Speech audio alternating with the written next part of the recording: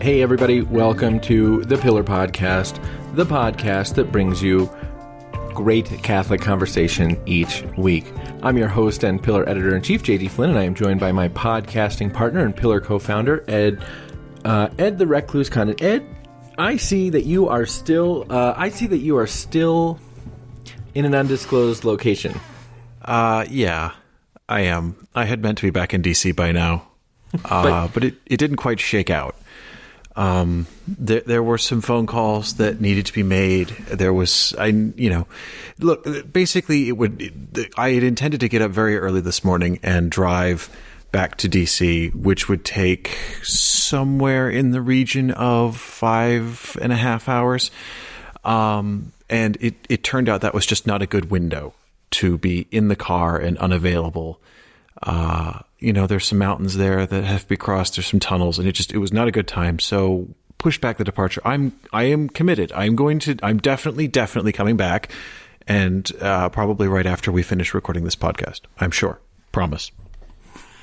I don't actually care. I mean, it doesn't. This may surprise you, but it doesn't make a difference to me in the slightest where you are.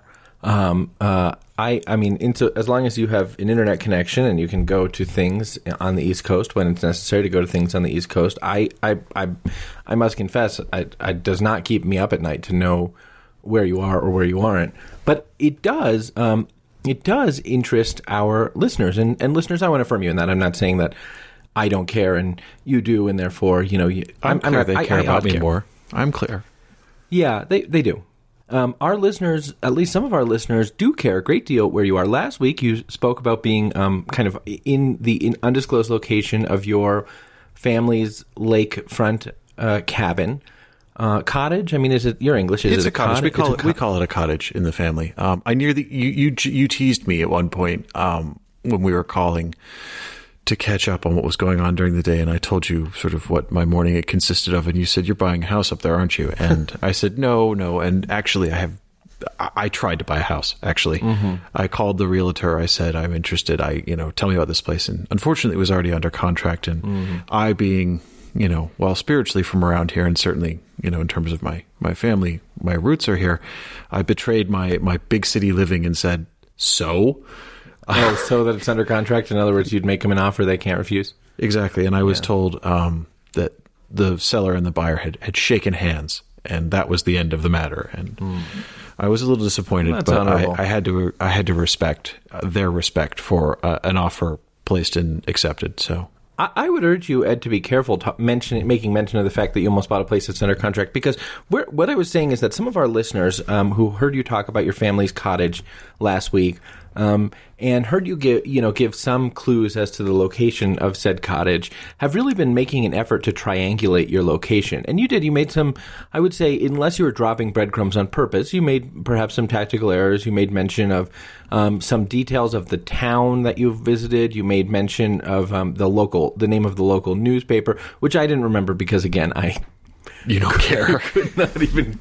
I could not care less if you paid me. No, I mean, I guess I didn't remember because I actually do know where your undisclosed location is. But some of our listeners have been trying to take these context clues and triangulate your location, which seems to me to be kind of a worthwhile and noble pursuit on their part, of sort of where in the world is Edward F. Condon, if you will. And I don't know, is anybody getting close? Some people have gotten close. The closest person said that they believed I was in Mercer County, Pennsylvania. And I am familiar with Mercer County, Pennsylvania, and it is, I want to be very clear here, a lovely county. It is beautiful. It has much to recommend. The people there are wonderful, but I am not in Mercer County. Wow, that even there you gave more of a clue than you may have intended to, because you have not denied being in the Commonwealth of Pennsylvania. No, but you see, if I denied being in the Commonwealth, then I would rule out the entire footprint of the Commonwealth. Oh, from people's, that's a fair point. That is a fair point.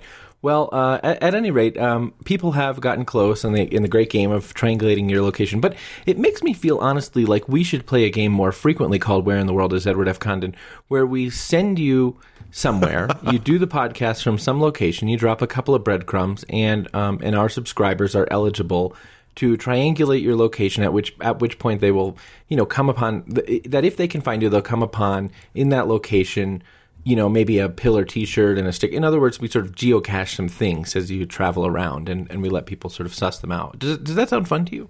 That seems great. I wouldn't I wouldn't leave the cache of pillar merch in the place, as it were, just because I feel like that's excluding people who can't get to the place. And also, fair. the whole purpose of me coming to places like that is I want to be clear, and I say this with all love to all of our listeners, I don't want you to come here.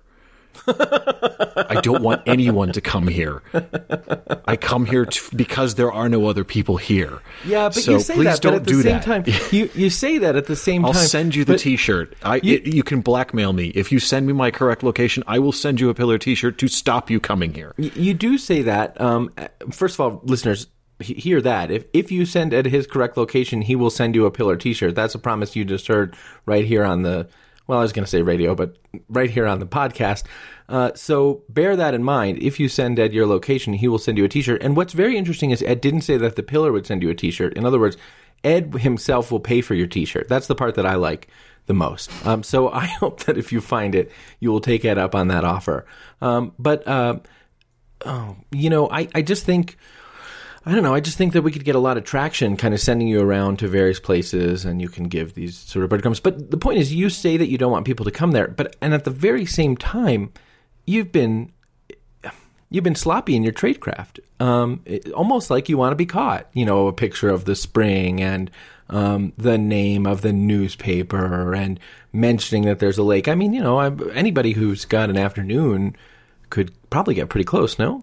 They probably could. I rely to a degree on two different things. The first is the good faith of our listeners, who are wonderful people and, would never be so horrible as to dox me. Well, I'm not saying that they're going to. I'm not saying that they're going opening to the door crack into put it out there where publicly. I'm just from saying that they should, if they find it, take the opportunity to come and have an IPA with you on the porch. No, you shouldn't do that. And I think you want that. I think that you want that, or you wouldn't be giving these things away. You're absolutely wrong. I do think it's like sometimes my little son, who's 3, will be in his room. He'll be mad about something that I took away from him, and he'll be kind of crying, but it's like a half cry, and then he listens to see if I'm coming, and then he cries, and then I come near the door, and he's like, "No, go away." But he doesn't mean it, and I don't think you do either. I do mean it. Let me be very clear. I mean it. The only person from the sort of internet podcasting world that has ever been here and to whom I've ever disclosed the actual location is a priest, and I made that concession to open the door to him and feed him with good steak because he, in exchange, celebrated a private mass for my wife and I on our anniversary in a previous year. I'm proud of you, Ed. First of all, that was very cool of him, and it was very cool of you to do. I'm proud of you that you didn't. I thought you were going to drop the name of the priest. Again, no, because then that would totally narrow it down. Help. Although I will say, the priest who came had to cross diocesan lines. I wouldn't be so foolish as to pick a local. Fair enough. Well, good. I'm glad you're still there. Again, I'm not rushing you back to DC, which, as you say, is how far away again? About 5.5 hours, give or take. And is that mostly on the interstate? No, there's cameras on the interstate, man. I take back roads. Oh, you think I need a photograph of my license plate going across, various interstates and state turnpikes and things with all those cameras and stuff? Forget about it. What I'm mostly wondering about right now, I'll tell you the truth, is, a couple weeks ago I was complaining about a friend of ours who tells us that he fast forwards the banter. Yes. I've mostly just been wondering if he's fast forwarded the banter. If you have, friend, I'll be ticked, because I would say this is quality banter right here. I enjoy our time together, JD, and if other people derive a measure of enjoyment from it, then that makes me happy. If other people want to fast forward, you know what? That's what the button's for. I would also just say that this is the kind of stuff that you won't get if you're fast forwarding. I suppose that those who wanted to find you, if they even had a sense of what potential counties you could be in, they could then look on the websites of the county assessor's offices for those places, and then do a property record search to see if there are any properties held in the last name of your family. I mean, that would probably do it. No, it wouldn't. But, you think my family is sloppy enough to put its name on deeds? You're out of your mind. I wasn't born this way. I was made. All right. Well, listen, I'd like to talk about this more, believe me.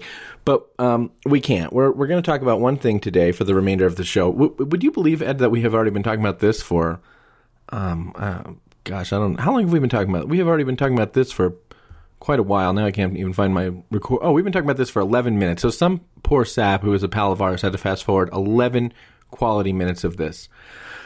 But what we're going to talk about for the remainder of this show is something very big and newsworthy that has occurred, something that we, as canonists and as journalists, have long been awaiting, and has now taken place. The promulgation of a new Book 6 of the Code of Canon Law, which deals with the penal law or the sanction law, the law of sanctions in the life of the church. So we're going to talk today. This is going to be, I suppose you might say, a very special episode. This is our Super Bowl, man. This is our Super Bowl. This is a big deal. I will tell you, I started Canon Law School in 2005, and for the first semester, professors were telling me, like, well, there's going to be a new, that was my podcast, there's going to be a new Book 6 soon, so, you don't want to mark up that code because you're going to want to return it, which doesn't exactly make sense because I don't think the bookstore would take it back if it was suddenly irrelevant. But anyhow, the talk was in 2005 that there was going to be a new Book 6 imminently. And it is now 2021, and we have it. And in a certain way, in the life of the church, that's not too bad. That's as close to imminent as we usually get. Yeah, I mean, for a church that thinks in centuries, I look, it took, 25 years to get the 1983 code done, so 14 years to get a new Book 6, I'd say we're doing all right. I mean, and bear in mind, when the Code Revision Commission that was charged after Vatican Council II with drafting the new Code of Canon Law, I mean, one of the sections that they really stuck on was penal law. Like, that was a thorny issue to begin with. There was a lot of back and forth about how they wanted to, conceptualize the idea of a universal penal law for the church. There were some guiding principles that were underlaying their work, and finding the sort of balance, not to say tension, between those guiding principles and the practicalities of governing the church as a society was very interesting and very tense, and people have devoted their entire lives to studying that process. And I mean, if you're so inclined, it's a great way to spend your time. I mean, I don't know about you, but I can't think of anything more fascinating. So no, I think we did all right. 14 years, start to finish, I'd say is good. And I mean, penal law was the area that I was going to say we're very fortunate to have you here, as we always are. But of course, if it were a book in which one of us did not have an expertise, then we might be bringing in an expert. But as it happens, you wrote your dissertation on penal law, so this is precisely your area of canonical expertise from a sort of drafting and development standpoint. This is my jam. This is what I like. It's what I practice most in. It's what I studied most in. I do love it. It's fun. It's fun for me. You say I did my dissertation in penal law, and I tried to do, as you always do in a dissertation, it's only about the thing you're writing about, right, for sort of the last half. Most of it is, discussing history, of legal principles and history and all that sort of stuff. But the canon, the thing that I was really terrified about with this new this new Book 6 was, I was worried that the canon I wrote my dissertation on would be taken out, and then I would basically have a totally irrelevant degree. Yeah. And that I was worried that, I said I was worried I was going to end up with a canonical history degree at the end of the revision of Book 6. And that didn't happen. Canon 1374, still there, pristine condition. I heard about a guy who was working on his dissertation, like, right through 81, 82, and 82, and he was working on a canon that was in the schemata for the new code, the 83 code, he spent a dissertation's amount of time working on it, and then when the code was promulgated, his canon didn't make it in. So he had indeed written an entire dissertation on a canon that never existed as law. Wow. Yeah.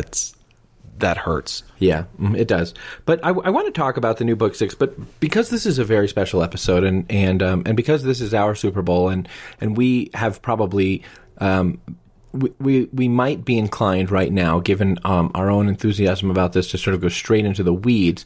I want to sort of back up and just talk a little bit about what canon law is and its history kind of in the life of the church. And I think probably for long-time listeners, some of this may be review, and certainly if you have taken canon law courses or if you're a canonist, all of this will be review. But I think it might be helpful just to talk for a minute or two kind of about what canon law is. And that's what we call in the biz service journalism, even though Ed's already rolling his eyes at the idea. No, I'm not rolling my eyes. I'm furrowing my brow a little bit, but that's only because I really like the whole reason we're having a Super Bowl podcast for canon law is to get into the weeds, man. I want to do the nitty gritty play by play. We're going to do the nitty gritty play by play. But all I'm saying is, if you're going to have a Super Bowl party, let's say we were in your native England, right? If we were going to have a Super Bowl party in your native England, we might take a few minutes to talk about what football is first. Yeah. Okay. Yeah. Okay. So good enough. So do you want to start? Okay. What is canon law, Ed? Canon law is the ultimate sacred science, is the most beautiful and sublime sacred science. It is the only discipline of the church which we know will exist in heaven. Is that so? I don't know that joke. Well, I mean, if you think about it, what are the sacred sciences, JD? Theology, philosophy, liturgy, church history, scripture, and canon law, and maybe there's another. Right. Well, so we won't have scripture in heaven. Because is that so? we will all live in the presence of the divine word. Fair, okay. We will not have theology in heaven because faith-seeking understanding, because we indeed will have understanding. We won't have philosophy. The meaning of life and existence will be abundantly clear at that point. There will be no liturgy in heaven because, of course, the sacraments all of are heaven mere a liturgy, foretastes. though? I mean, I would say, isn't all of heaven a liturgical reality? Okay, but it's not a sacramental liturgy in that sense because there are no sacraments in heaven because the sacrament is the divine foretaste of heaven, and we will be there. But we know from the angelic doctor that there is law in heaven. Good enough. Where there is law, there will be lawyers. Good enough. Well, there will be no theologians in heaven, but there will be lawyers. Well, I'm very... Okay, so canon law is the sublime science of which will of heavenly providence. It is that which endures. Mm-hmm, is that which endures, and that's fine. But for those of you who would like something a little bit sort of less poetic, okay. Go ahead. I will do the sensible thing. Sorry, I will give. No. I'm very glad for you to do the thing. I will give the grown-up thing. The church is not just the mystical body of Christ, the sacrament of salvation for the whole world, all of these things. The church is in itself a society, it is a body of people that we are saved. The church defined, teaches, in fact, as a communion of the baptized. That's right. Exactly, and that our communion, our society has order, has structure, and that, the presence of law is, if you like, the skeleton that gives the body of Christ shape on earth. And that the church, as a society complete unto itself, has what it needs, including law, to order itself and to function properly. And so it reserves to itself and claims as its birthright, this is the language of canon law, certain powers and abilities, amongst which, we're talking about penal law today, is the innate right to act with coercive power on its members for the good of their salvation and for the good of the body as a whole, and to arrange its structures in such a way that there is a coherence and a harmony amongst them. So law is, if you like, canon law is, if you like, an articulation of different levels of law. We have, of course, divine law, which can be both, if you like, manifest in the natural law and also what we call divine positive law, which is that which is we know to be the will of God and the law of God by revelation rather than intuition through nature. And then underneath the divine law, we have what we call merely ecclesiastical law, which is the laws and norms which the church promulgates on her own authority, which aren't divine law. They're not, God wills and it is unchanging. They are the articulations of the authority of the church, apt for time and place and circumstance to ensure that the church is ordered in such a way as to affect the salvation of souls. Sort of born of and applied from the doctrinal teachings of the church. I mean, merely ecclesiastical law isn't arbitrary. It is by no means. I think you would say, an application of the church's anthropology, ecclesiology, sacramental theology. Sure. But ecclesiastical laws are those which can change according to the conditions of time and place by the judgment of those with legislative power. Yeah. They are promulgated by the authority of the church, and they can be changed and repealed by the authority of the church as she deems appropriate. So I think a good encapsulation of this is something I was writing about a little bit last night, and I haven't finished that, and I need to do that, is if you think about the marriage law of the church, contains all of these, in canon law, contains all of these different levels. So we have the natural law of marriage, which is that it is a union between a man and a woman, ordered by its very nature to the good of the spouses, to fidelity, to stability, to unity, to the procreation, education of children. That this is all, if you like, natural law that we have also ordered to the good and the procreation. The properties of which are unity and fidelity and indissolubility and those sorts of things. Correct. Thank you. No, that's helpful. No, here in Canon Law Corner, we applaud pedantry. Yeah, it may seem pedantic, but in fact it's not, because it's a great example of something. Like, so we know from natural law and even then from Revelation that marriage has certain ends, right? I mean, the good of the spouses and the procreation and education of children. And then from those ends can be derived certain sort of essential properties of marriage. Yes, exactly. Yeah. And so that's all, if you like, divine and natural law of marriage, which is absolutely codified in and articulated by canon law. But then also in canon law, we have merely ecclesiastical law in canonical form, the way in which marriage is celebrated in the church, the reception of the consent of the parties, the couple, by someone properly delegated by the church, usually a cleric, a priest, or a deacon, and that marriages are celebrated in the church, often in a liturgical context, and that all of these things take place in a certain way with a certain order for the good of the spouses, for the good of the community, because marriage is a public act.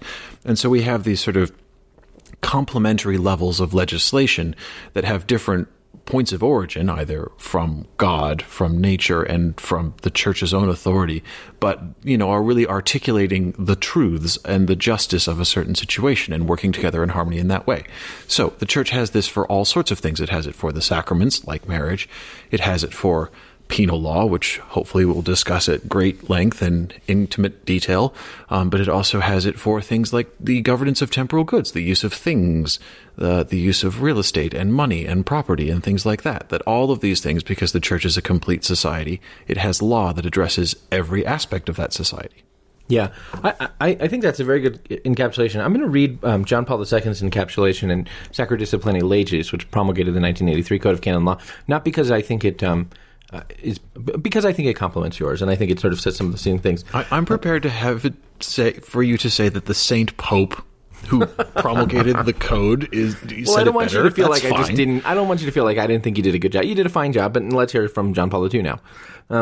As a matter of fact, the Code of Canon Law, and indeed we can say all canon law, but here I quote John Paul II. As a matter of fact, the Code of Canon Law, or canon law itself, is extremely necessary for the Church. Since the Church is organized as a social and visible structure, it must also have norms, in order that its hierarchical and organic structures be visible, in order that the exercise of the functions divinely entrusted to it, especially that of sacred power and of the administration of the sacraments, may be adequately organized, in order that the mutual relations of the faithful may be regulated according to justice based upon charity, with the rights of individuals guaranteed and well defined, in order, finally, that common initiatives undertaken to live a Christian life ever more perfectly may be sustained, strengthened, and fostered. I think that's beautiful. Canon law very helps well said. To sustain, strengthen, and foster our efforts to live a Christian life ever more perfectly. Canon law helps us to organize and exercise the functions of sacred ministry, of sacramental administration. Canon law helps us to have relationships of justice between one another, because we are, exactly as you said it, a social and a visible structure. There is no, if the church is the sacrament of salvation, there is no salvation all by yourself. Salvation comes in the context of a communion, which has Christ as its head, and the Pope as the vicar of Christ. But salvation comes in the context of a communion, a real, live, social communion. Nulla salus sine ecclesia, JD. Right, exactly. Even if now I don't want to fall into the heresy of Fenianism and say that it's not possible for a person to have a sort of mystical connection to the church even without a sort of juridic and demonstrable connection to the church in this world. But nevertheless, the church, a communion, a visible social structure, is the means by which salvation is meted out through the world, into the world. Yes. Yeah. Okay. So that's what canon law is, or what it's for. And let's just talk a little bit about, so we're talking about the new Book 6 in the Code of Canon Law. And we should be, and we're going to get into the weeds there. But the Code of Canon Law was promulgated in 1983, and the new Book 6 was promulgated in 2021. Let's just do in 3 minutes or less how we got to this point, starting with, let's say, the Council of Jerusalem. From the scriptural period of the church, from the very earliest moments of the church, we see those who are entrusted by Christ, entrusted, commissioned, and established by Christ as apostles, entrusted with the governance and leadership and prophetic leadership of the church, coming together to make decisions about how we ought to live as Christians. So, of course, they're meting out doctrine, the deposit of faith, but they're also meting out sort of the discipline of the church. If if a pagan, a non-Jew converts, does he have to keep kosher? Does he have to be circumcised? What day should we keep as a Sabbath? How do we make sort of judgments about the relationship between Torah and gospel? How do we make judgments about the relationship between civil citizenship and gospel? From the very beginning, how do we make judgments about the relationship? Gosh, you see this in the book of Acts. How do we make judgments about the relationship between our private property and our obligation to live in common as Christians and to have some genuine communitarian sense of being in communion with one another? From the very beginning of the church's life, these questions have arisen, and there are doctrinal answers that guide sort of the judgment about those things, but some things have to sort of be meted out, an application of the church's doctrine in the particular circumstances of any given church. And so from the beginning of the church, you have the apostles coming together as they did at Jerusalem to make sort of governance decisions, and then you have the bishops of various local churches, most of whom were ordained or consecrated by St. Paul, also making judgments about sort of discipline in various local places. And then you even see sort of hierarchical intervention in which from the patristic period, you can see, for example, the Bishop of Rome sort of intervening with other churches to suggest that what they're doing ought to be amended or corrected or reformed in one way or another. So you begin to see sort of what exists in the deposit of faith, the hierarchical structure of the church, take shape and exercise not only sort of the munus sanctificandi, the sacraments, not only the munus docendi, the teaching and proclamation of the gospel, but the munus regendi. You begin to see the apostles act as leaders with authority to make decisions about their community. And that is the beginning of canon law, these sort of disciplinary decisions that are made. So what we begin to see subsequent to that is that bishops in various places begin to get together with one another to make decisions, again, not only to mete out doctrinal disputes. And if you think we got doctrinal disputes now, just read the history of the early church, because they had more and, far more intense. But not only to mete out doctrinal disputes, but also to mete out disciplinary disputes. How ought we to live? And they derive their answers about how we ought to live based upon how it is that we pray and what it is that we believe. But there were practical questions about how we ought to live that were not sort of the same in every place because of different circumstances of time and place in which doctrine could be applied or be taken into account in different ways in different places. So you begin to see disciplinary norms, and sort of rules about how we ought to live, arise in different parts of the church with the local councils and bishops coming together to make judgments and even begin to sort of promulgate canons. Now, you get to Nicaea. Everybody knows. Well, I don't know. I think most people know that Nicaea changes a lot in the church. Ed, do you think that's fair to say? I think if anyone could name a council, they'd be looking for Nicaea. So those early centuries of the church, you have local councils, you have the beginning of sort of hierarchical intervention, you have the promulgation of disciplinary norms, you have the meeting out of these things, and then Nicaea, where the church suddenly has a very different relationship to empire, to the civil state, a very different sort of set of circumstances for itself, a freedom in the one hand to act, and on the other hand, sort of an expectation from the civil state that it will mete out some theological disputes and some ambiguities even about how one ought to live as a Christian.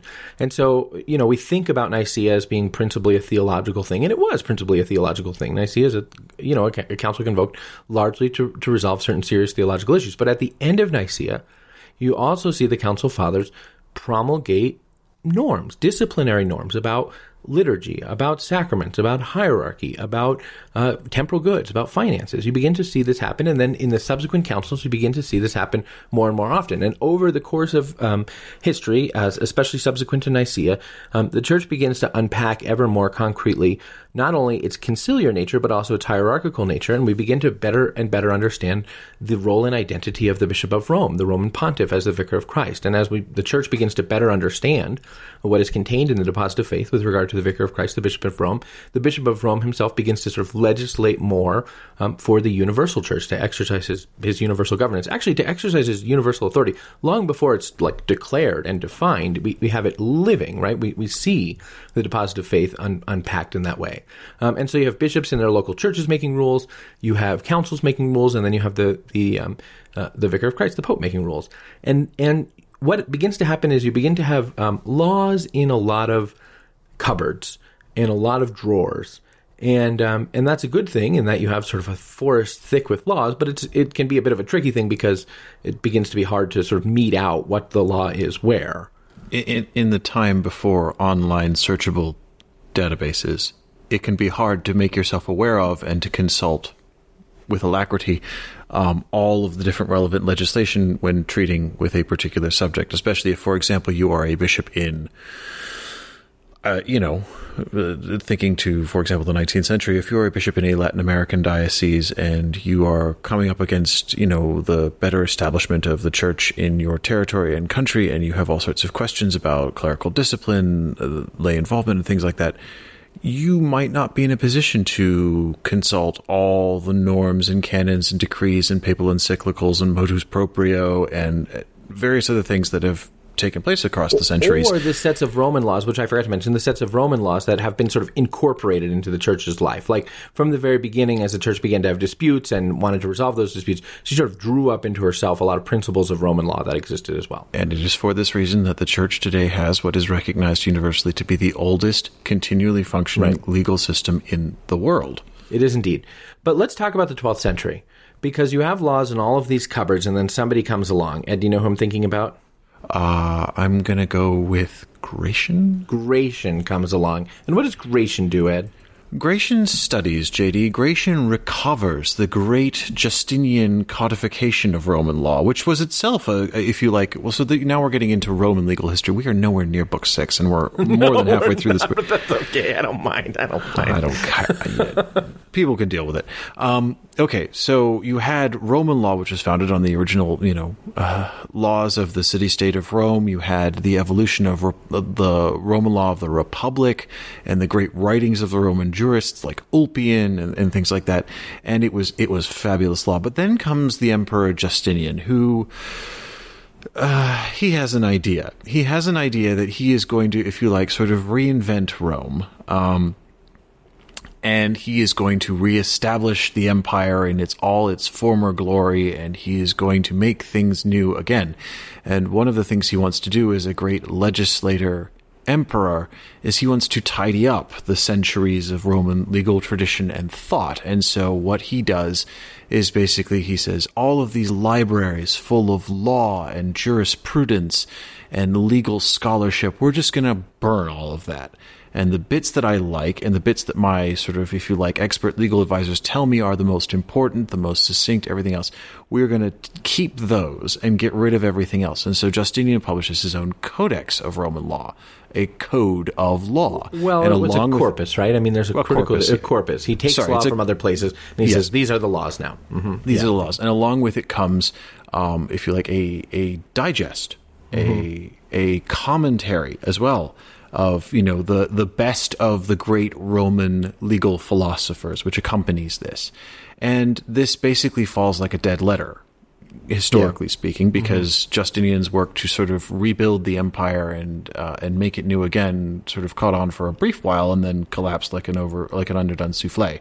By the way, can I just say something that I really like about you? Sure. You began this paragraph by complaining that we weren't at book 6 yet, and then took us from the 12th century where I was back to the 6th century where you are now. I know, but I like that a lot. It's, if we open the can, we're going to have to eat the whole thing now. Anyway, so Justinian's the Super Bowl, by the way, is a pretty long game. So if we talk for a while, we talk about it. Yeah. So Justinian's corpus of Roman law basically lies buried. It's a forgotten text. It's a dead law that never really became the Jus Vigens. It never really spread throughout, particularly the western half of the empire. It got some traction in the Eastern Empire under Constantinople and everything, but it never really made it to Rome and to the Western Empire. But what Gratian does is Gratian, if you like, rediscovers it. And as everyone knows, if you want to live an academic history as a great mind, what you have to do is just find something someone else wrote several centuries earlier that no one's bothered to read in a while. Exactly. And so this is what Gratian did. I'm not going to say that the angelic doctor distinguishes himself in large part by dusting off a fellow named Aristotle, but it's not entirely untrue either. I don't think that's an unfair characterization at all. And so much as the angelic doctor... St. Thomas Aquinas, if you go. Much as he built his theology and his systematic work on the writings and thought of Aristotle, so Gratian rediscovers the Justinian works of law and resurrects this in the city of Bologna, where was his school and faculty of canon law, and represents a new systematic approach to law in the church. Yes, he compiles what he calls the Corpus Juris Canonici, the body of canon laws, and then he puts together a textbook, the Concordance of Discordant Canons, which is, again, a compilation of canons, and then a bunch of case studies. Gratian puts together a bunch of case studies. This happens in the church, what should you do? This happens in the church, what can be done? And essentially a lot of what we have of Gratian is his teaching notes. Yes. And the value of that for me, I mean, there are a number of values of that, but one of the more interesting values of that is that you get to look back at sort of like what were the issues plaguing the church in the 12th century. And one part of that I like is just that they're the same damn issues that canonists are dealing with in chanceries like right this minute. So that's very interesting. But Gratian begins sort of putting together the Decretum collection and these kinds of things and builds sort of the foundation, if you will, for what we might think of as modern canon law, sort of not yet codified, but drawn together. And right after he sort of gets done doing that, another fellow pops onto the scene, Ed, Raymond of Peñafort, and a Dominican. And I wonder if you can say much. Gratian, I think, probably was Gratian was a monk, but I don't actually know what kind of monk he was. I don't know if you do either, but Raymond was a Dominican, and he pops up. And what's Raymond's contribution here? You know what? You take this one, because otherwise I'm going to go off for 10 minutes. And okay. I really do want to get close to Book 6 at some point, please. Raymond compiles the Decretals of Gregory IX, which are essentially an organization of canon law organized or at the behest of Gregory IX, but by Raymond of Peñafort, a new canonical collection. So Gratian was sort of taking everything by virtue of scholarship. And this is actually a fascinating relationship between university and episcopacy, but Gratian sort of collects everything by virtue of scholarship and sort of says like, well, this seems to be what the law of the church is. And then Gregory IX says, well, let's organize it a little bit better and put my name on it and make sure that it's what I, in an exercise of sort of authority would like for the church's collection of canon law to be. So he commissions Raymond of Peñafort to work with him together to compile the Decretals of Gregory IX, which is essentially, again, a canonical collection. And this is what we have. This is what we have as canon law added to over the centuries. So this was so those guys are like, what, 13th century? Yeah. Yeah, so those guys are 13th century, and so they begin to kind of compile things. And so this compilation is a real revolution. We're bringing things together in a certain way with the authority of the Pope, and so we can know what canon law is. But more laws are made, and they're put on top, and again, you sort of begin to get a big stack of laws. And at the very same time that you begin to get a sort of big stack of laws, and that's not altogether uncommon in Europe, but the nation state is developing, and some places which follow a more common law tradition are developing an understanding of sort of jurisprudence, the decisions of courts to sort of interpret the law authentically. But at the same time... So now here I'm going to take us down a tangent, but I can't stop myself. So one of the things that happens, as you say, the nation state begins developing, and you have the common law tradition coming in the Anglosphere, and that's spreading throughout different parts of the world, is...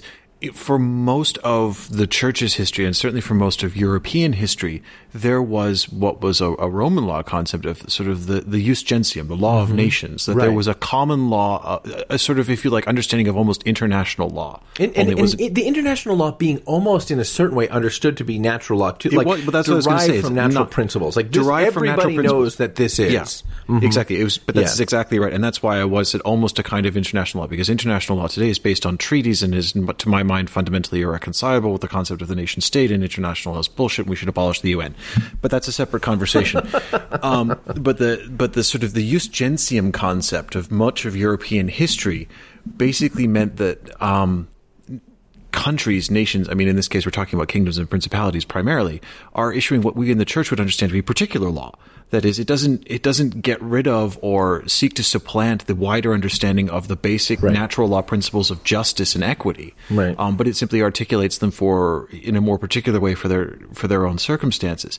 And when we see the concept of the jus gentium, the sort of common legal history of Europe, the common legal consensus of what is law and justice in Europe and across the world begin to break down, that's when having sort of this, triple stacked centuries of history becomes a little more problematic because, that if you like, the difficulty in wading through and understanding all of that is mitigated somewhat if there is a common universal understanding of legal principles. And when that is absent, then suddenly you need to be able to cite individual things a lot more, and the whole thing becomes a lot more burdensome. Yeah. Okay. We're going to skip the Liber Sextus, and and we can even skip the Liber Septimus.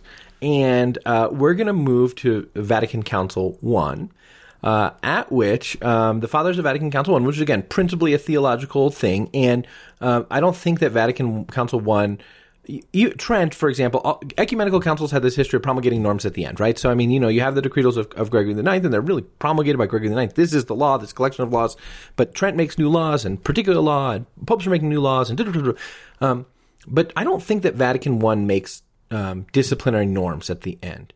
Instead, the Fathers of Vatican I say we should have a code because the civil law tradition of sort of promulgated laws developing in various places. And so the Fathers of Vatican I say we should have a code. And so it's Pius X who says, okay, well, if we're going to have a code, we're going to have to sort through everything that we have.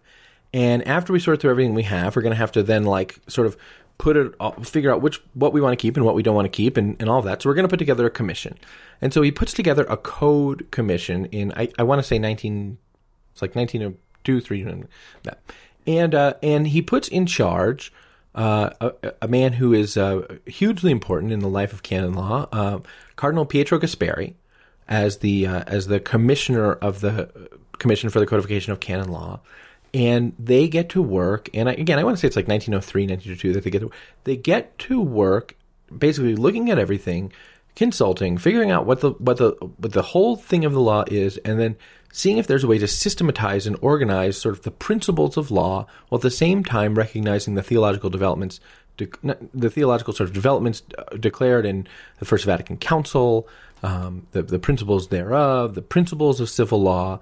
And they spend quite some time, and I want to say it's shortly after the 1910s, like 11, 12, 13, that they start sending out drafts of a code, a comprehensive set of universal laws for the whole of the Latin Catholic Church. And they send it out to the bishops around the world, and they get feedback, and probably religious superiors too, probably scholars. They get feedback, and they incorporate that feedback. And in 1917, they bring their code to Pope Benedict XV, and they say, we're done. And Gasperi has done, a work. That is a work that Gasperi has done. He deserves to go down in history as perhaps the most important jurist. I would say certainly after the year 1000. And I would say Gratian, Raymond, Gasperi. Together. I'm not even ordering them in a particular order. I'm just saying them three. Yeah, I think at best it's a toss-up. I think the edge may even go to Gasperi because, Gratian was doing what he did from a perspective of academia and legal understanding, and it had, fantastic utility and everything. Gasperi was playing with live ammo. He was being charged with actually coming up with a universal law for the church, so the pressure was... he basically was, if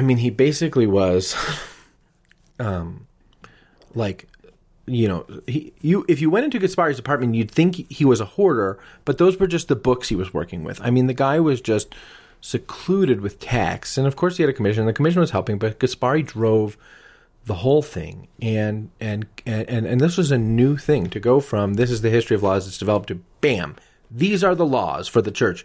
Period. Is a huge undertaking, and so that's promulgated in 1917, and then by I have no idea, by the way. I don't know enough about Gasperi to know why he's not a saint or doesn't have a cause, but we'll talk about that antinomianism. That's why, JD. Antinomianism. It's not antinomianism. Antinomianism. It's the only reason. Anyway, so we have this code. It's a big, beautiful code. And that's promulgated in 1917. And then by the 1950s, it's completely out of date and unworkable. Mm-hmm. Because this is the great drawback of having a codified legal system, is you either have to be tinkering with it constantly over and over and over again to adapt to changing circumstances, or if you leave it sort of static and say, no, this is the law, and we'll change it all when we need to change it all. So by the time when John the 23rd announced he was convoking the Second Vatican Council, he actually at the same time said, and I am convoking... We're going to have a code. We're going to have a new code of canon law, because even by then, it was already the 1917 code, which is, again, a beautiful work. A magnum opus of legal scholar. I mean, of systematic legal thought. It is fantastic. But anyway, it is no longer suitable for the post-war world by the 1950s. And also, if you think about the extraordinary advance in technology over that period of time. Yeah, exactly. Well, so now we're creeping closer to why we needed a new Book 6. So it is announced that there will also be a new code of canon law, as well as this Second Vatican Council, and the decision is made sort of at the starting gun of Vatican II to say, well, we are going to delay the work on starting a new code of canon law until after the conclusion of the council, because we want the council's thought and teaching and mind to basically guide the revision of the code of canon law, and so that when you have the ending of the Second Vatican Council, you then have the beginning of this multi-year process to redraft the 1983 code. We didn't have a Gaspari, unfortunately, to redraft the 83 code. We had sort of, these guiding principles that were given to the Code Revision Commission to have steer their work, and some of them are very good principles. Things like concepts like subsidiarity and the rediscovery of the role of the diocesan bishop, not just the role of the diocesan bishop is a hugely important one, right? Because the Second Vatican Council is in many ways the council of the diocesan bishop. Right? Exactly. And this is the fundamental difference between the 1917 and 1983 codes, is that the 1917 code basically assumed, well, the Pope is the legislator universal, and there is the universal law, and there is no need for anything else, and diocesan bishops are sacramentally what they are, but in a practical and certainly from a gubernatorial sense, they are branch managers. Perceived to be before the Second Vatican Council. And the Second Vatican Council kind of I think what Ratzinger would say, a return to the vision of the early church, says, no, the diocesan bishop is the shepherd of his particular church, which is not sort of a branch office of Rome. No, it is its own church. It is a church. And so he ought to be a legislator of that church, and we should give him frameworks for that, but he ought to do the things which, within the frameworks of both doctrine and discipline, makes sense in the context of his local church. Sure. And so at the very beginning of the process to create what became the 1983 code, there was this idea of, well, the church is only going to promulgate a lex fundamentalis, a sort of, a founding, almost like constitutional law for the universal church.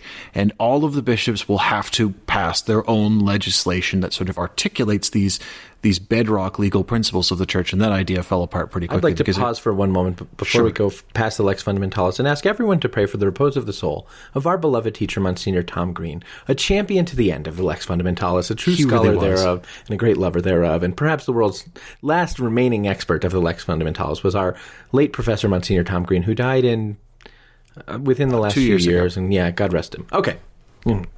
But nevertheless, the principle of subsidiarity in deference to the role of the diocesan bishop as proper legislator for his own diocese was definitely still a central guiding principle in the drafting of the 1983 code. So there are other principles before we go to the. So yes, there were many guiding principles that helped steer the revision of the Code of Canon Law, but the one that I want to focus on is this principle of subsidiarity and the rediscovery of the role of diocesan bishop as legislator in his diocese. And the reason is this. When turning to penal law, the 1917 code had, as you would expect of a big, beautiful code that perceived every available eventuality, had an enormous list of individual canonical crimes, or delicts, as we call them in the game. And it also had, an exhaustive discourse of penal procedure and how trials proceed and everything else. And I cannot stress to you enough how beautiful this is to read as a lawyer. Yeah, absolutely. This is just so I feel bad, actually, for American civil lawyers, because common law, the legal tradition in which they practice, does not have the sort of beautiful symmetry and poetry of. No, it does not. It's the difference between a meadow of wildflowers with a lot of weeds and stuff in it, but it's pretty to look at from a distance, and a well-cultivated garden. Punto. That's right. Yeah. But anyway, The point being that when we were talking about penal law, there was a stated intention to remove most of the individual delicts, to scale back the sort of exhaustive list of individual crimes that were contained in the Universal Code for the Universal Church.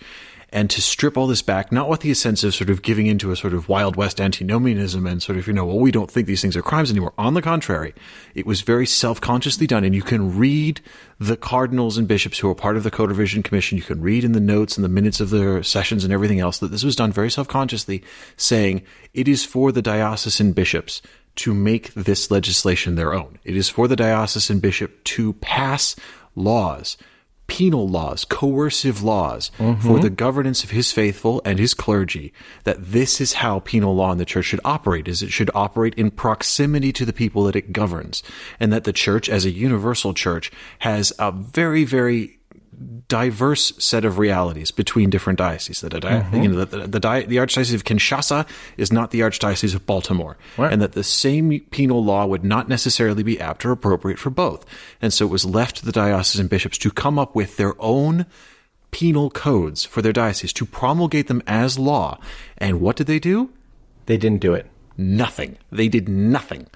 And as a result, we had, and that we've seen this, in the horrific sexual abuse scandals that we've had in recent decades in the church, what happened was you had a very stripped back universal penal system, which the diocesan bishops were supposed to step in and make their own and fill in the gaps, and they didn't do it. And as a result, the whole system just fell into abeyance, basically. Bishops said, well, there isn't all this penal law anymore, so I guess there isn't penal law anymore. So, and at the very same time, there was a sort of social movement against, it was just the time of the hippies, JD. Yeah, it was hippies. Well, it was hippies who were then suddenly, so it was the early 80s, right? So what happens is that hippies suddenly got the control, and they didn't want to be the man.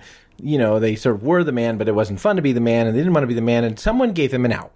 Namely, every bishop, not every bishop, I shouldn't simplify that. Lots of bishops didn't want to be dad. They wanted to be the cool uncle. And the advent of sort of the preeminence of psychology as a sort of psychology is important, and I think I would think that psychology is more important than you would. But the advent of psychology as it was a particular social mythos, yes, became predominant in lots and lots of fields and lots of areas, and also in the church. And so what happened is that you had a Soviet approach. I mean, this was the approach of the Soviet Union, which was to pathologize criminal behavior. Many things that were thought of as criminal activity or moral failures were suddenly sort of thought of principally as psychological failures, or just mere evidence of a psychological malady for which a person would not be therefore culpable of the results thereof. And so between a stripped down sort of set of penal laws and that sort of rise of the prominence of psychology, and I think, Ed, to be fair, we're giving our own historical interpretation on some of that, but I think it's well founded. I just want to be clear. I mean, there may well be people who would disagree with the way that we're assessing this very recent history, although I'm not aware of who they are. But between those two things, or between those three things, the antinomianism of sort of the generational antinomianism of the moment, the stripped down nature of the code itself, and then the sort of rise of psychology as a sort of pathologizing of criminal behavior and moral failures in many areas, for a period of time, by and large, penal law just sort of stopped being practiced in the church in the West. Is that fair to say? Yes, and this was particularly prevalent, just to give people a sort of frame of reference. This was at its worst in the 1970s. That this period of time after the Second Vatican Council, when everyone knew the code of canon law was being ripped up, the 1970 code was still technically in force, but everyone just said, oh, well, there basically isn't canon law right now because we don't have the new code yet, so we can just ignore the old one, and there is no law. Okay, so you were in the 70s already. You were still in the 70s. Okay, yeah, but that after the promulgation of the 83 code is when I would say that still perdured, a sort of disinclination to exercise, for the most part, penal law. So much so that when I started practicing canon law in the early 2000s, and bishops, not only the bishops who I worked with, but bishops in other dioceses, because I in the time when I was working for dioceses, I was doing a lot of consulting for other dioceses, because the bishop would say, like, hey, this guy seems to know about things and he'll help you out. But, I would suggest to bishops, well, Father has done so. The bishop would say, what should I do about Father? He's done so-and-so. And I would suggest, like, well, it seems to me that you would open a preliminary investigation. These are the possible delicts, and we would do this, this, and this. We'll probably have an administrative penal process.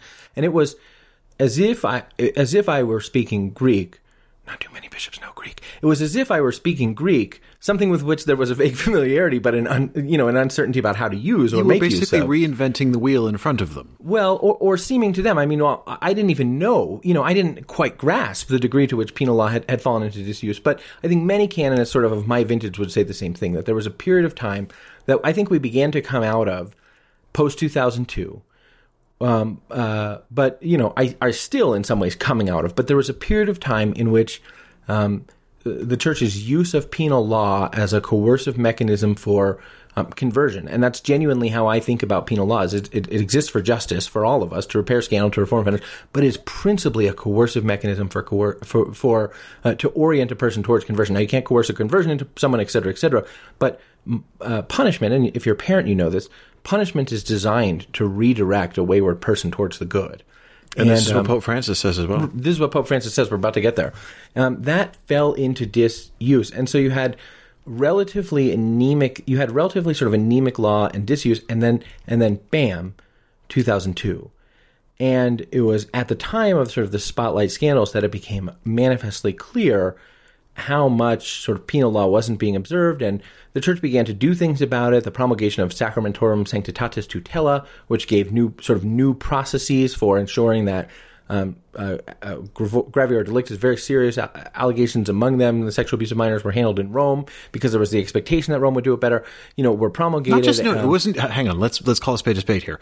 It wasn't that the expectation was Rome would do it better. It was Rome said clearly the bishops of the world, right, especially in the West, cannot be trusted to try these crimes. We are reserving them all to Rome. We're going to taking your authority away. And we're going to tell you exactly what you must do if you have knowledge of these kinds of delicts and how you must send them to Rome. And so some sort of stopgap processes were put into place. When was SST promulgated? Do you know? 2004? Yeah, exactly. So some stopgap policies were put into place when the gravity and the severity of the problem began to come into scope.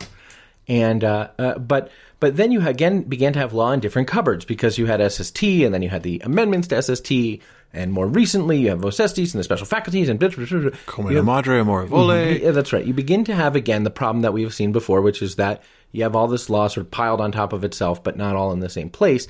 And then you simply don't have enough, because the hope that bishops would promulgate their own penal law, which, by the way, is still a hope, which Ed and I have been talking about for years. You guys, if you've been listening to us for a while, have heard us say, bishops should promulgate a sort of escalating scale of canonical crimes and an escalating set of scale of punishments. You've heard us say that. Well, the church thinks so too, but the church has now outlined bishops must begin to develop an escalating set of penalties and must apply them in an escalating set of criminal moral failures. And so what's happened this week is the Pope saying very, very strongly and directly in the Apostolic Constitution that promulgates the new Book 6, we have fallen away from the use of penal law, and it has contributed very troublingly to problems in the church. I mean, he says this very, very directly and very, very clearly. And we're going to get back to it. Okay, so we have this new big, beautiful Book 6. JD, can we talk about it now? Here we are. So we have a new Book 6 issued on the 1st of June, but in what we now call the vacatio legis period, the vacation of the law, issued the 1st of June, but not effective until the 8th of December. So we have a couple of months, essentially, to study it and get ready. And I actually think the Holy See is going to need to sort of fill in some lacuna or make some adjustments between now and then about little things that are not quite right, according to Flynn. Yes. So let's do this in the three buckets that we tried to do it in writing when we were covering it on the day. Okay. So, JD, what's good?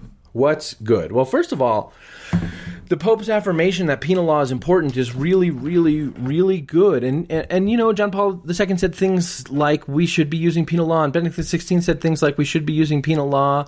But here we have the Pope saying, like, we need to be using penal law because that is how we ensure the integrity and of the life of holiness of the life of the Church. I mean, bam. In the Apostolic Constitution, in the norms themselves, this is coming out, and that's a very good thing. So in and of itself, sort of the affirmation is very, very good. The sort of normativity by which bishops are expected to apply the law is very, very good. When a bishop has knowledge of a deal, well, actually, that's not a canon change because that's in Book 7, but a bishop is to, a bishop must, a bishop ought to, rather than should, can, according to his own judgment, there is an expectation that bishops will apply penal law. That's very, very good. Let's talk about another thing that's good and that's big and that's necessary to be understood and to be said up front.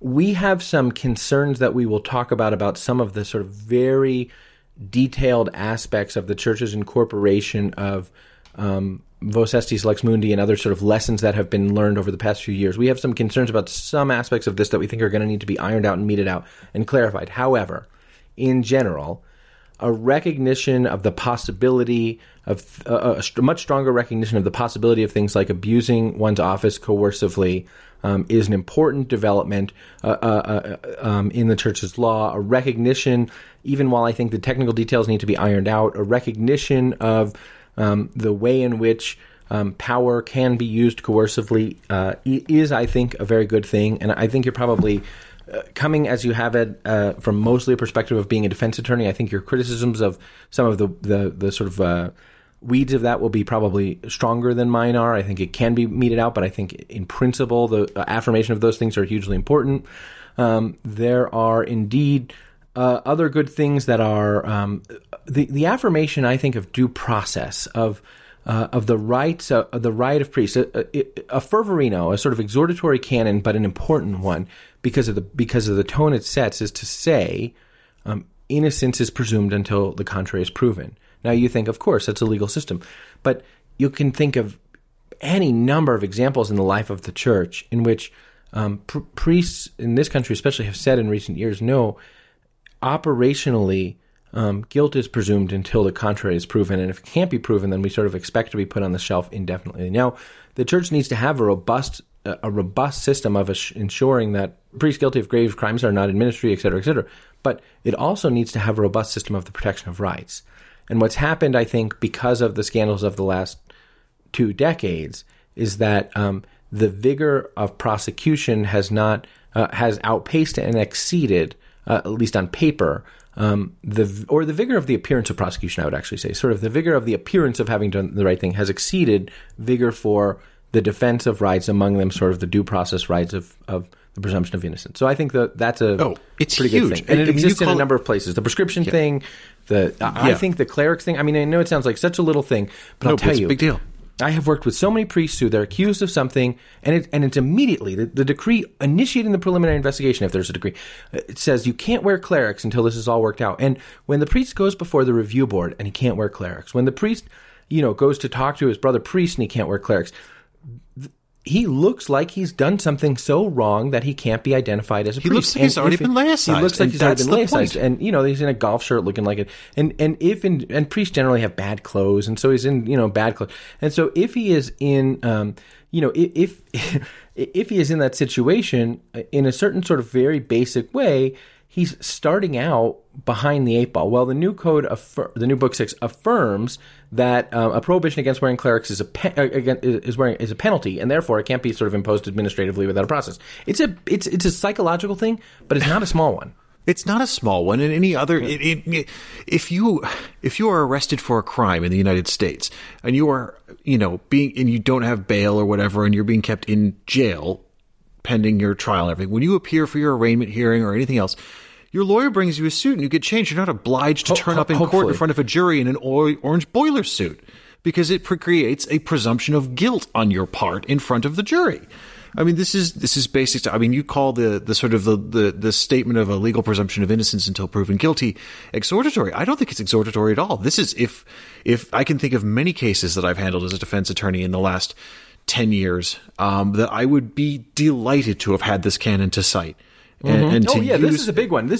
I'm saying the presumption of innocence is exhortatory, and then there are any number of applications. The way in which the statute of limitations is now, there's a game clock. What happens a lot, guys, I want to be absolutely clear. There are dioceses, there are archdioceses, there are cardinalatial archdioceses in this country where a priest has a better shot at a fair trial and due process in Pyongyang than in the diocesan tribunals of some of the places in this country. Is that a penal process will start for a priest accused of some kind of misconduct. And stop thinking that it's all sexual, because there are other kinds of misconduct that a priest can be accused of. But a priest is accused of some kind of misconduct, and a penal process starts, And a penal process is expensive, onerous, burdensome, cumbersome. You have to usually import personnel because you usually don't have the right people. It's from the perspective of a former longtime diocesan administrator, it's a pain to do a penal process. And so what sometimes happens, even through sort of negligence, is that a penal process starts and then it kind of fizzles out, and the guy can be in limbo for a long time with no resolution. Maybe there's a change of vision. We're using very nice language like, it starts and then it fizzles out and he just kind of gets put.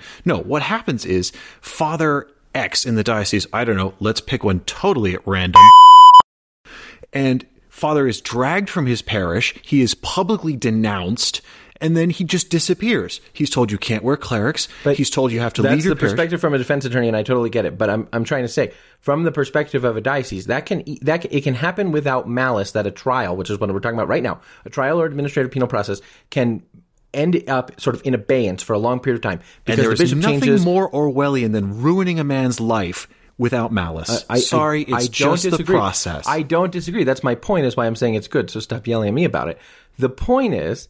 From a diocesan perspective, there's a new bishop, there's a new JV, there's turnover among the personnel, and the thing, it is a scandal and a tragedy. But I'm saying that it is a bureaucratic snafu is all the more scandalous. That the guy sort of falls into a limbo and can stay there for a long time, and so now the game clock is ticking. If the trial doesn't conclude, the statute of limitations on the crime can run out, and that's a big deal. That is a very big deal and a very important one. And I hope that Rome is, we've been hoping to see, and I have certainly been hoping to see Rome begin to force due process and force dioceses to respect the rights of their clergy when they've been accused of something for which there is no proof, but there is, if you like, public scandal, because an accusation of a particular kind made in public can leave an indelible mark. And the church in some places does just sort of go, well, we don't want to appear to be defending someone who's been accused of something bad, even if they didn't do it. That's just not a good look for us. So the better thing to do is to just, stick Father in a hole until he does the decent thing and applies to be laicized. It goes back to the notion of the church as its own, as a society. The church is a human community. And what happens a lot of times, and what the new Book 6, I think, tries to push against, what happens a lot of times is that the society of the church, the appearance or reality of experiences in the society of the church, lays down to the appearance or expectation of the secular society in which the church lives. So that if the newspaper says you should be canceled because we have made this damning headline, too often the church is like, well, I guess the guy's going to be canceled, and we don't want to sort of do anything that will make it seem like we don't care. The new code says, no, we're going to care. We're going to operate very seriously, to take these things seriously and to exercise discipline. We're not going to cut out the civil law. If something bad happens to you, call the police, period. But we're also going to internally address these things, and bishops are expected to do that. But at the same time, we're going to do it fairly, and we're going to do it justly. And good, because all the more so that we're Christians should we do it fairly and justly.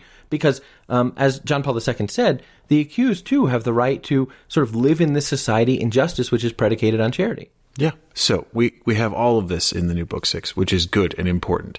But it would be wrong to think that everything that sort of Book 6 did was in relation to, for example, the clerical sexual abuse scandal. There were other things that have been, we've long been waiting to see codified.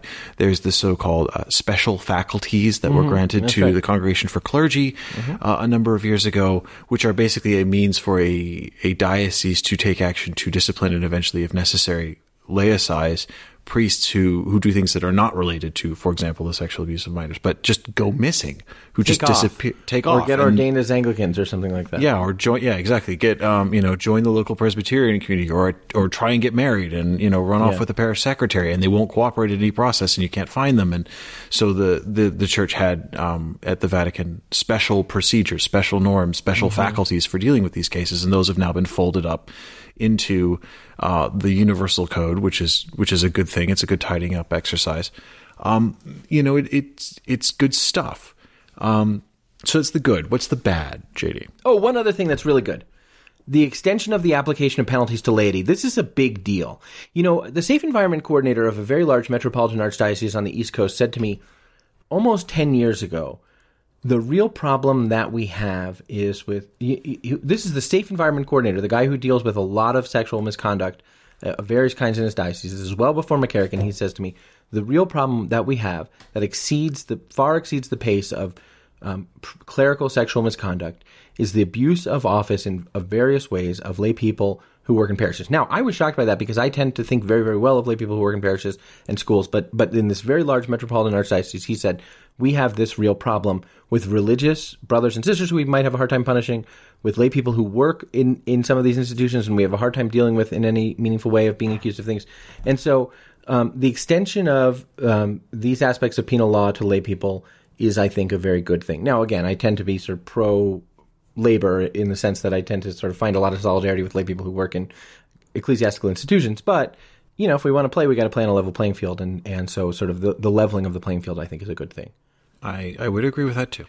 And also, lay people who are at-will employees of a diocese but have an ecclesiastical office now actually have, I think, more stability in office if they're accused of something. Because rather than just being dumped, you know, they wouldn't be suspended. They would just be dumped, right? I mean, like, if you're a layperson and you have an ecclesiastical office and you're accused of something, you're out, right? But now, because, like, penal law applies to you, which means procedural law applies to you, which means that things like suspensions apply to you, you actually, I think, have a little bit more security in your position in the course of being accused of something. But again, it's this idea, we're going to play seriously, and we're going to play justly. Yeah, exactly. Okay, so moving on to the bad, because while this is mostly good, vast majority of it good, I would say, there are things that I got problems with. Mm-hmm. And so one of them is this still ambiguous term of vulnerable adult, or rather I should say the term itself, vulnerable adult, is no longer ambiguous, and for that I'm grateful. So what we have had in the last 20 years is the recognition of a category of vulnerable adult, which is placed next to and legally equivalent to minors in the penal law of the church, particularly as it comes to, you know, accusations of abuse and crimes of abuse. Now, under the provisions of Sacramentorum Sanctitatis Tutela, which sort of governs, if you like, the major crimes in the church, a vulnerable adult was a very narrowly defined category, which was someone who habitually lacks the use of reason, basically someone with, you know, learning difficulties or in some way otherwise developmentally disabled, or someone with dementia, something like that. That, you know, it was a very tight bracket. I think actually SST, the English is a bad translation. I think it actually says has habitually imperfect use of reason. And the reason why that's an important distinction is because while it's much tighter than the thing that you're about to say, I think the Latin talks about habitually imperfect use of reason because it is broader than someone who, like, is entirely irresponsible for themselves and includes someone who has a deficient capacity for reasoning with regularity. Yeah, exactly. And so this has been the CDF, which is exclusively competent to hear abuse cases in the church. This has been their definition. If you want to forward a case and say this is a case of sexual abuse in the church, here, you know, it's either against a minor or it's against a vulnerable adult according to this definition. And there have been cases where they were sent to the CDF and the CDF sent them back saying this case isn't ours. I don't know what you're talking about, because they've said, well, this person was a spiritual director and a spiritual directee, or this was, you know, an employer and an employee. And they said, well, this ain't a vulnerable adult. This is bad. We're not saying you shouldn't do something potentially about it. Criminal, but not the way that this has been categorized as a person who habitually has the use of reason. Exactly. This is an abuse of power, but sort of legally different from. I want to emphasize this because you and I have written about the stories of the abuse of adults, adults who are in relationships of spiritual direction or other things. Yeah. And that behavior, adults who have been groomed by their bishop, that behavior is aberrant and ought to be criminal. But the question is sort of how ought it be understood as being criminal and how ought it be classified. Right. And so according to the CDF document, the CDF's operative law, they have said, this is bad, this is criminal, but this is not legally the same as the abuse of a child. Mm-hmm. And which so is true in American criminal law. And yeah, absolutely. So it's not our case to hear. Deal with it under the way. Send it to another Vatican congregation. Try it yourself under your own particular penal law, which I'm sure you've passed, Your Excellency, because all the bishops did. And so this has been a thing. Then along came Vos Estis Lux Mundi after the McCarrick scandal, which came out with a far broader definition of a vulnerable adult, which included actually, I'm going to get this up. Because this is, I don't want to paraphrase it. I think this is important. Yeah, it's too important to paraphrase. Okay. A vulnerable person means any person in a state of infirmity, physical or mental deficiency, or deprivation of personal liberty where, in fact, even occasionally, limits their ability to understand or to want or to otherwise resist the offense. Now, the use of words here like even occasionally limits their ability to understand or to want or to otherwise resist the offense. Now, you can have all sorts of instances of coercive sexual behavior where a person has even occasionally a limited capacity to want what is otherwise a consensual, albeit wrong, sexual encounter. So this throws the definition wide open, and there has been a tension between different Vatican congregations, particularly between the CDF, which has said, well, we got our own operative law here, and that's not our definition of vulnerable adult, and nothing in Vos Estis Lux Mundi says that our operative law in Sacramentorum Sanctitatis Tutela is to change.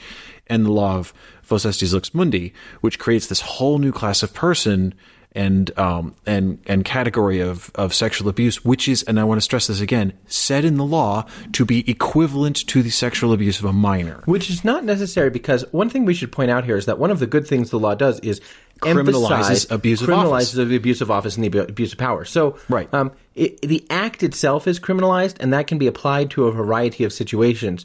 And therefore, the creation of a class of persons, in some ways, again, creates this jurisdictional, confusion, this sort of trial confusion, which is, it seems, superfluous, because the act itself of abusing office to do something coercive in this way is a crime.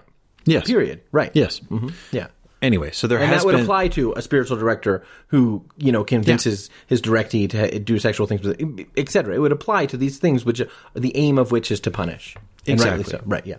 Absolutely. Mm-hmm. And so what we have now in the new Book 6 is we have minors, we have vulnerable adults, defined more or less according to the CDF's operative definition, and then the separate thing of those granted equal protection by the law. Right. Granted. Now, it's an open case to say, well, why have this sort of third definition, those granted equal protection by the law, which would seem to be a reference to Vos Estis. It doesn't, at least according to my reading of the new Book 6, then say, and this is therefore gravior delicta, and then comes under the CDF. It seems to basically say it's basically nodding to Vos Estis and saying there is this thing called Vos Estis. It does have this other definition. Mm-hmm. And that is still criminal, and we are not, abrogating Vos Estis, although it should be noted that during the press conference presenting Book 6, the president of the Pontifical Council for Legislative Texts noted that Vos Estis is ad experimentum. Vos Estis is about to begin the third year of its 3-year experimental period. And so we genuinely don't know if Vos Estis, it's obvious that something needs to be in this, to exist for this new understanding of categorical offenses. But we really don't know if Vos Estis is going to be the thing or not, especially because the new code picks up a lot of this stuff. Yeah, or if Vos Estis will be sort of reissued in a much stripped down, more narrow way, basically defining, criminal procedure, an investigative procedure for dealing with certain kinds of complaints, which is really what the body of the document is about anyway. Right. And so I question whether under the new with the new Book 6 now in place, we need a lot of the sort of descriptive legislative parts of it, and whether it, can't be sort of pared back after its experimental phase to be what it is most practically suited to being, which is a sort of investigator's charter on how to deal with accusations of a certain kind. Yeah. So that remains to be seen. But anyway, it's not a good thing that it hasn't squared this circle, that it still has this sort of ambiguity of, well, is this a major crime or isn't? Is this reserved? Right. And the reason that matters is, again, not to say that, well, it's better to call it a lesser offense. No, it's just to say, does this belong exclusively to the competence of the CDF or not? Which, if it does, if all of these belong to the competence of the CDF, it's a huge impediment to justice, because the CDF's, how many people work in the penal section of the CDF, Ed? I'm like 8. 8. I think that's right. Yeah, less than 10. It's what I think. I think they've hired some more adjuncts and sort of sidebar things. So I think they're up to 15 on paper, but more than half of them are part-time. Right, exactly. So the problem with this categorization is that if justice delayed is justice denied, seeing that the CDF is the only capable place of trying this gigantic swath of cases that the church now says very emphatically and should be tried, is a big problem. It's not... Yeah, the CDF itself, when the CDF takes the case, it can order back a trial in the diocese or even an administrative penal process in the diocese, et cetera. But still, that the CDF is the gatekeeper for all of that essentially means that the CDF is going to be the bottleneck for all of that. Yeah. Mm-hmm. Whereas, the sort of compromise that's been worked out prior to the Book 6 publication is basically say, well, things that the CDF bounces back and says this doesn't accord to our definitions get sent where appropriate either to the Congregation for Clergy or to the Congregation for Bishops for handling, and that seems to be working out quite well. Yeah. So hopefully that will sort of shake out. But again, this was the thing that I was really looking for Book 6 to just solve and take off the table, and it didn't, and I think that's pretty much a bummer. Yeah, it is. Now there's room for it to solve, because this sort of Vos Estis thing is plugged into it, and so there's room for it to be solved, but it could be understood as a punt. Yeah. So there's that. The other thing that I didn't particularly like was the sort of re-emphasis and recriminalization of violations of the pontifical secret. Pope Francis has already sort of waived the application of the pontifical secret for a lot of stuff to do with people who bring forward accusations of sexual abuse as victims, which is good. But, the ordinary operative daily life of the curia is under the pontifical secret. You've got basic, sort of top secret classification and even, confidential classification, and all of that's fine. The church is a sovereign state as well as a complete society, and a certain measure of confidentiality is necessary and right, and they certainly have the ability to enforce it, and they certainly should have the ability to punish malicious and, badly motivated attempts to sabotage the functioning of the curia and the church in that way. But what the church doesn't have is any kind of whistleblower protection or any kind of mechanism for internal reporting, which is, like we very often are given. A lot of people break the pontifical secret while talking to us for different stories, and quite a few of them work in different Vatican dicasteries, and I'm grateful to them doing it. And the reason that they do it is not because they get to see their name in print. In fact, on the other... they don't get to see their name in print, and they would be worried if they did. They don't even want the implication of it. But the reason why they do it is because they don't have an effective mechanism, and lots of people who work in the church will tell you this at every level of the life of the church. There is not an effective mechanism to raise a complaint about... your boss, the pastor, your boss, the bishop, your boss, the prefect, your boss, the general secretary of the conference, for that matter, or the major superior. And there's not an effective mechanism to do that gives you workplace protections, the kind of ordinary workplace protections that are being incorporated into workplaces in, American corporations, certainly in American governments, certainly in governments of other places, certainly in places like the military.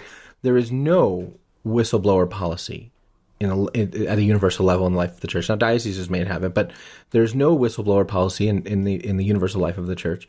And that means that people, if the maxim of Vos Estis Lex Mundi in the last few years is, if you see something, say something, there are many, many people who work in the church who don't feel like they have any place to say it. And then they have to make judgments about that. What will be the mechanism of public accountability? And there are times when, to be perfectly honest, Ed, I wish that you and that journalists, I'm not going to just say you and I, but often we're the ones covering the thing. I wish that I wish that you and I, that people didn't feel like journalists had to be the mechanism of public accountability on these things, because there was a better internal mechanism of accountability that could be relied upon.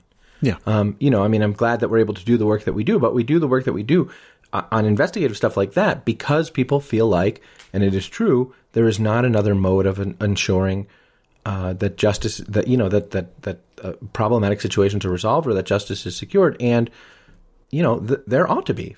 At the end of the day, there ought to be. Yeah, I agree. All right. We're at an hour and a half, so we're going to do one more topic of the new Book 6 under the sort of heading of, quote unquote, the ugly. Okay. This is a topic, like many, in which you and I have tended to fall on opposite sides of the discussion.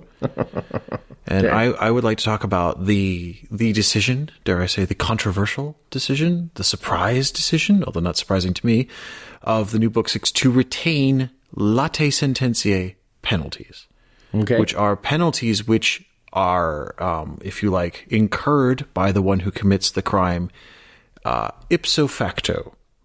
And it is your belief that we fall on different ends of the scale with regard to the application of latae sententiae. You have in the past expressed, I think, and correct me if I'm wrong, a reservation about the usefulness and utility of latae sententiae. Sure. I just assume that you agreed with me because it's the right position. No, you're wrong. You're incredibly wrong. And not only are you wrong, you're demonstrably wrong because the church and the whole weight of every legislative power in the church agrees with me, which is why we still have them in the code. JD, can you tell our listeners, tell everyone, please, why do we have latae sententiae penalties in the code? Latae sententiae penalties in the code, which is to say penalties which are ipso facto incurred by the act having been done itself, are done. Why do we have them? Our vestigial legacy. No, I'm going to give the fair answer. Are intended to demonstrate the gravity and seriousness of certain acts such that they can incur a penalty immediately upon having been commissioned because they so disrupt ecclesial communion, good morals, the proclamation of the gospel, or the witness thereof. I don't dislike that. That is the reason. Well, yeah, I was hoping you were going to give me the actual definition from the code. Oh, I could go to the law if you. That's what I was hoping you were going to do, is go to the new law. I'm scrambling through it now to try and find where the law defines and explains why we have late sententia penalties, because I saw it earlier today and I thought this is okay. I wasn't sure. I was not sure actually that there was a canon in the new code that would do. Okay. 1318 seems to do it. Late sententia penalties are to be established for outstanding and malicious offenses which are grave by reason of scandal or which cannot be effectively punished by ferende sententia penalties. Yes, they are a service to justice and to the reform of the offender, even where it is not possible or practicable for the church to have either the means to know that the offense has necessarily been committed or to proceed with a sort of ordinary judicial process. I think this is a good thing, and this is what the code says. But we're going to finish, JD, since you have strong feelings about late sententia penalties. Can I say why I have strong feelings about them? Sure, go for it. Because I think that law which is not enforced...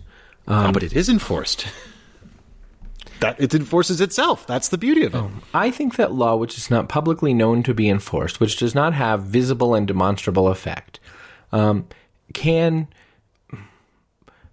manifest a certain kind of disrespect for the system of law itself. Oh, I'm laboring under a penalty, but nobody knows it, including possibly me, and there's no effect of that penalty, is the kind of thing that makes the law itself seem more fantastic than real, and is the kind of thing that gives people a general disrespect for the law. The other thing that I think is that for a late sententia penalty to be declared, there needs to be some engagement with the bishop anyway, so we might as well have a process. And for an occult late sententia penalty to be remitted, the priest confessor needs to remember a bunch of things that he needs to do, or he needs to have been given the faculty by the diocesan bishop. And most of the time, if a late sententia penalty is incurred, it is remitted by a priest confessor who has been given the faculty to remit late sententia penalties.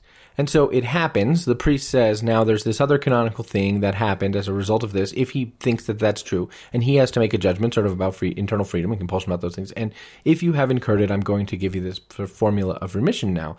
And so it all sort of happens, I think, without the kind of public catechesis, and even the kind of catechesis for the offender himself or herself that orients a person towards the reform of life or the withdrawal of contumacy. Now, there are exceptions to that, but on the whole, I believe that late sententia penalties, because they are so frequently undeclared, and because the process by which they are remitted is so frequently confusing that I think they're probably not remitted often, or remitted well, or things like that, I believe they cause more confusion than they resolve. All right. Or, God forbid, a girl has an abortion when she's 15 and thinks that she's excommunicated by the church and doesn't think that she can seek God's mercy because of it. Well, first of all, she wasn't old enough to sort of incur a penalty. And second of all, there's all these other questions about freedom and things like that. And I'm not immediately convinced that understanding of hers has deterred her from having the abortion or helped her to seek God's mercy afterwards. I could be wrong, but from a pastoral perspective, I think that it may well compound her problems instead of resolving them. I am open to correction, and admittedly my own sample size here, not as a priest, is limited. Yeah, but also not a priest, so what do I know? No, but I'm saying from my perspective, I would actually, what I have heard a lot is the opposite, that I've heard from a lot of priests who said actually they get people who come into the confessional to talk about abortion because they are aware of this idea of you may well be right. An automatic excommunication. It's like, oh my God, it's so serious. I should go and talk to a priest. I should go to confession. That it does do the thing it's supposed to do, which is it's medicinal. It pricks the conscience. I hope that's true. I just think that the system sort of remitting those penalties, there are dioceses in the United States where priests don't have the faculty to remit. I thought Pope Francis made it universal. For the Year of Mercy, but did he extend it? I think he did. See, I think even you and I, though, are kind of like, we think. I mean, if you and I, who are, do this for a living in Canada, okay, you're 90% sure.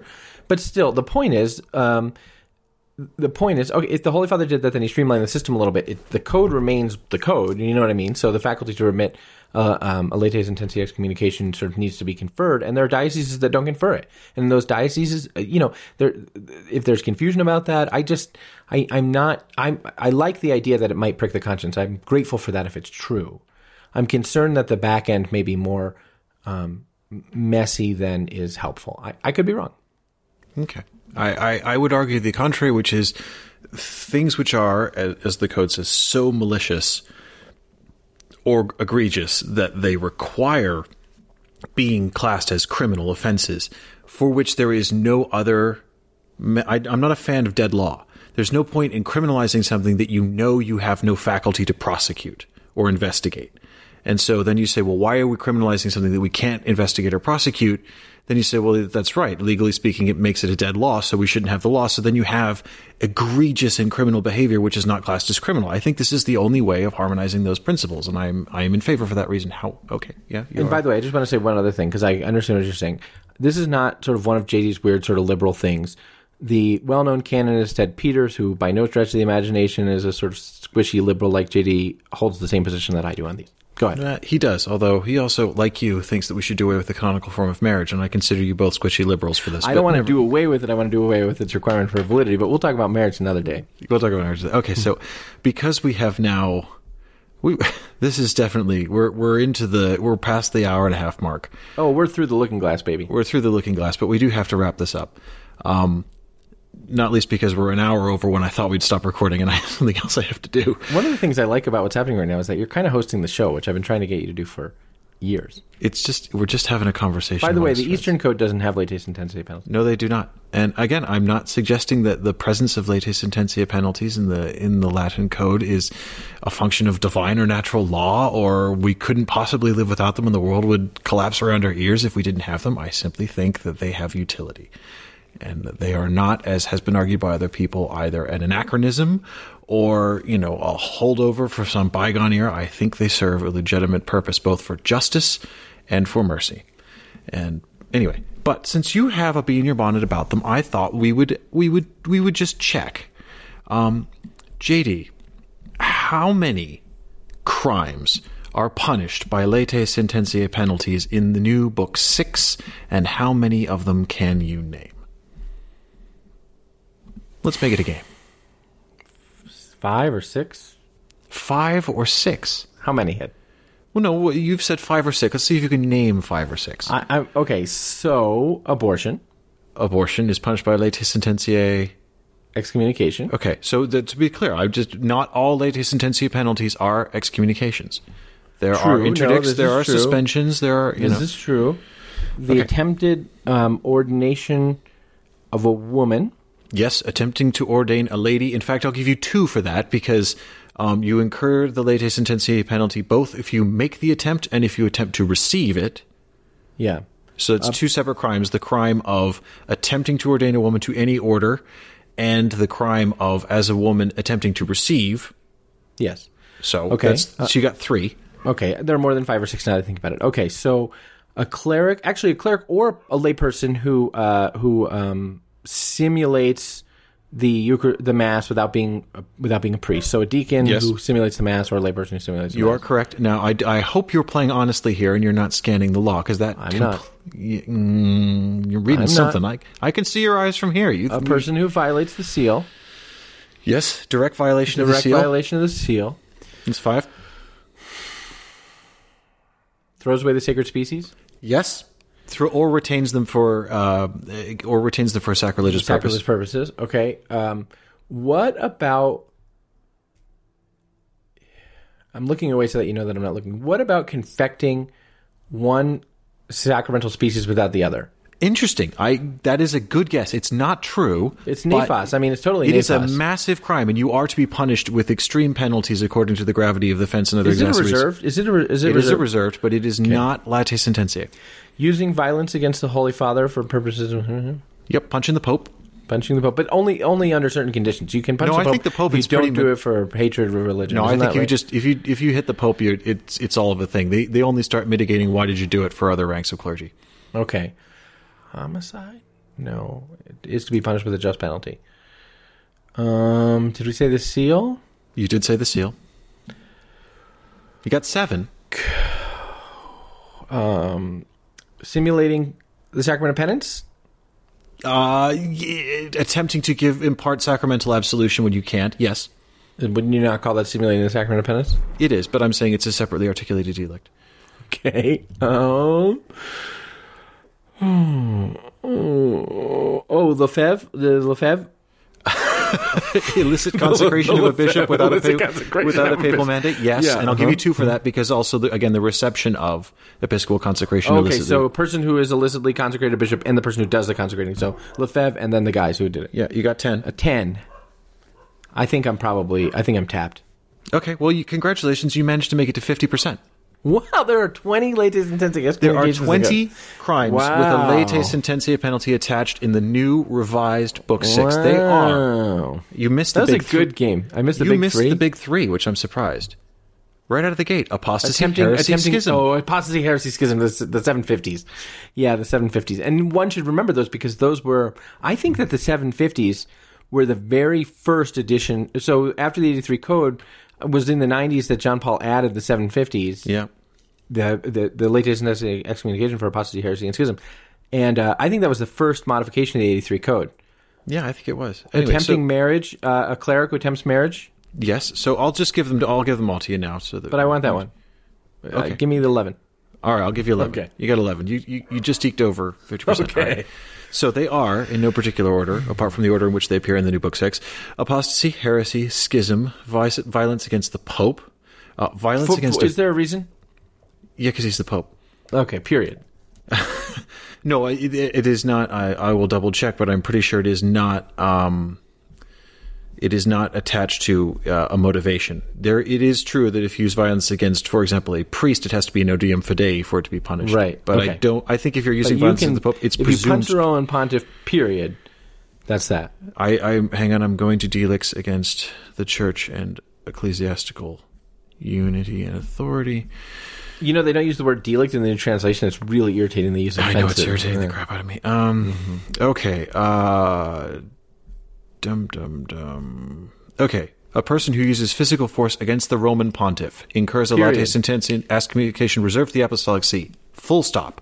Period. If the offender is a cleric, other penalties, etc., can be added. So, no mitigating motivation or whatever. Just if you use violence against the Pope.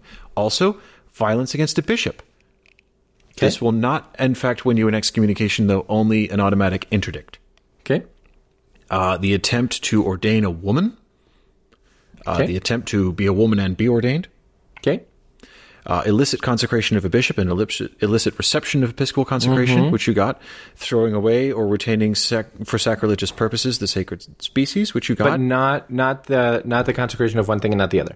No, that is not late sentencia. Again, it is a nefas est. It is very, very bad. The more you know. But the thing is, you don't need it because JD attempted consecration of one species without the other is not likely to be an occult crime. It's going to be a public one. That's a very good point. You can have your process. You can have a ferende sentencia penalty there. It's not necessary. Well, the more you know. Yep. Okay. So where were we up to? Okay. Throwing away the species. Okay. Absolution of accomplice. Absolution of an accomplice in a sin against the sixth commandment of the Decalogue. Yes. Confound it. You cannot do that. Direct violation of the seal you got. Reception of orders without demissorial letters. Oh, what about ordaining without demissorials? Well, we'll get there. If you ordain a guy without demissorials, is he yours? No. Yeah. No, even if he's a deacon? I mean, even if you ordain him a deacon, is he yours? Not according... Well, maybe there's an argument there, but then again, you wouldn't be then... No, you can't be, because the reason for this is this. It's the reception which gets the late sentencia penalty, because by receiving orders without demissorial letters, you are ipso facto suspended from the order you have received. But here's my question. I totally get that. Where are you incarnated if you are ordained a deacon? Let's say you're at the NAC and, some diocesan bishop is over there, so he's going to ordain a bunch of guys because their bishop can't make it over, whatever. And there's no demissorial. Where are you incarnated? I'm not aware of that being stated exactly in the code, but I would think you break it, you buy it would be the legal principle. I would think so too. But anyway, even if you are incarnated by the guy who ordains you without demissorial letters, you are suspended from the order received immediately upon there you go. A person who comes forward for sacred orders bound by some censure or irregularity which he voluntarily conceals. Oh, so if you have a wife, I mean, if you have a wife, now there can't be a civil marriage.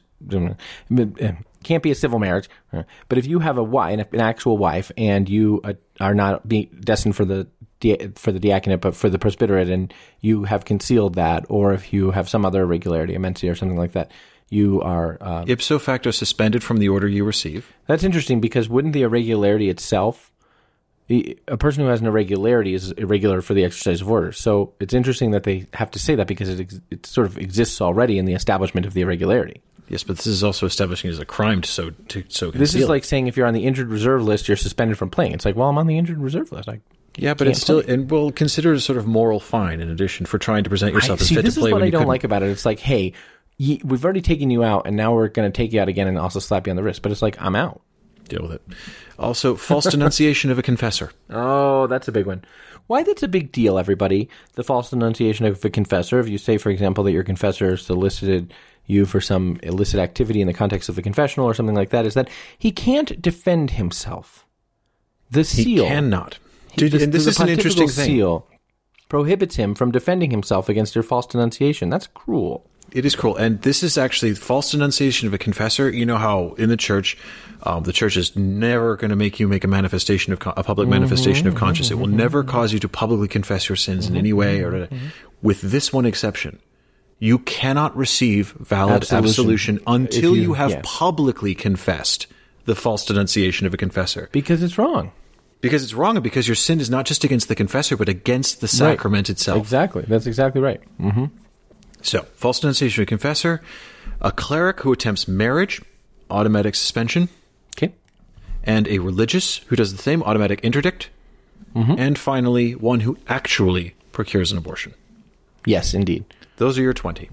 Well, I got 11. Well, I got 10, and then you gave me another. Yeah, you did all right. That was good. Well, thanks. Well, you've been listening, everyone, to a very special Super Bowl episode of the Pillar Podcast, in which we have discussed the promulgation of the new Book 6 of the Code of Canon Law. Hopefully you've learned something about Book 6, a little something about the history of canon law, and a little bit of something about Ed's undisclosed location. If you've forgotten already, I'm your host and Pillar co-founder, J.D. Flynn, and I'm joined by my podcasting partner, my other co-founder, Ed Condon, and we will be back next week. You'll have things you want to talk about. We will do. Adios.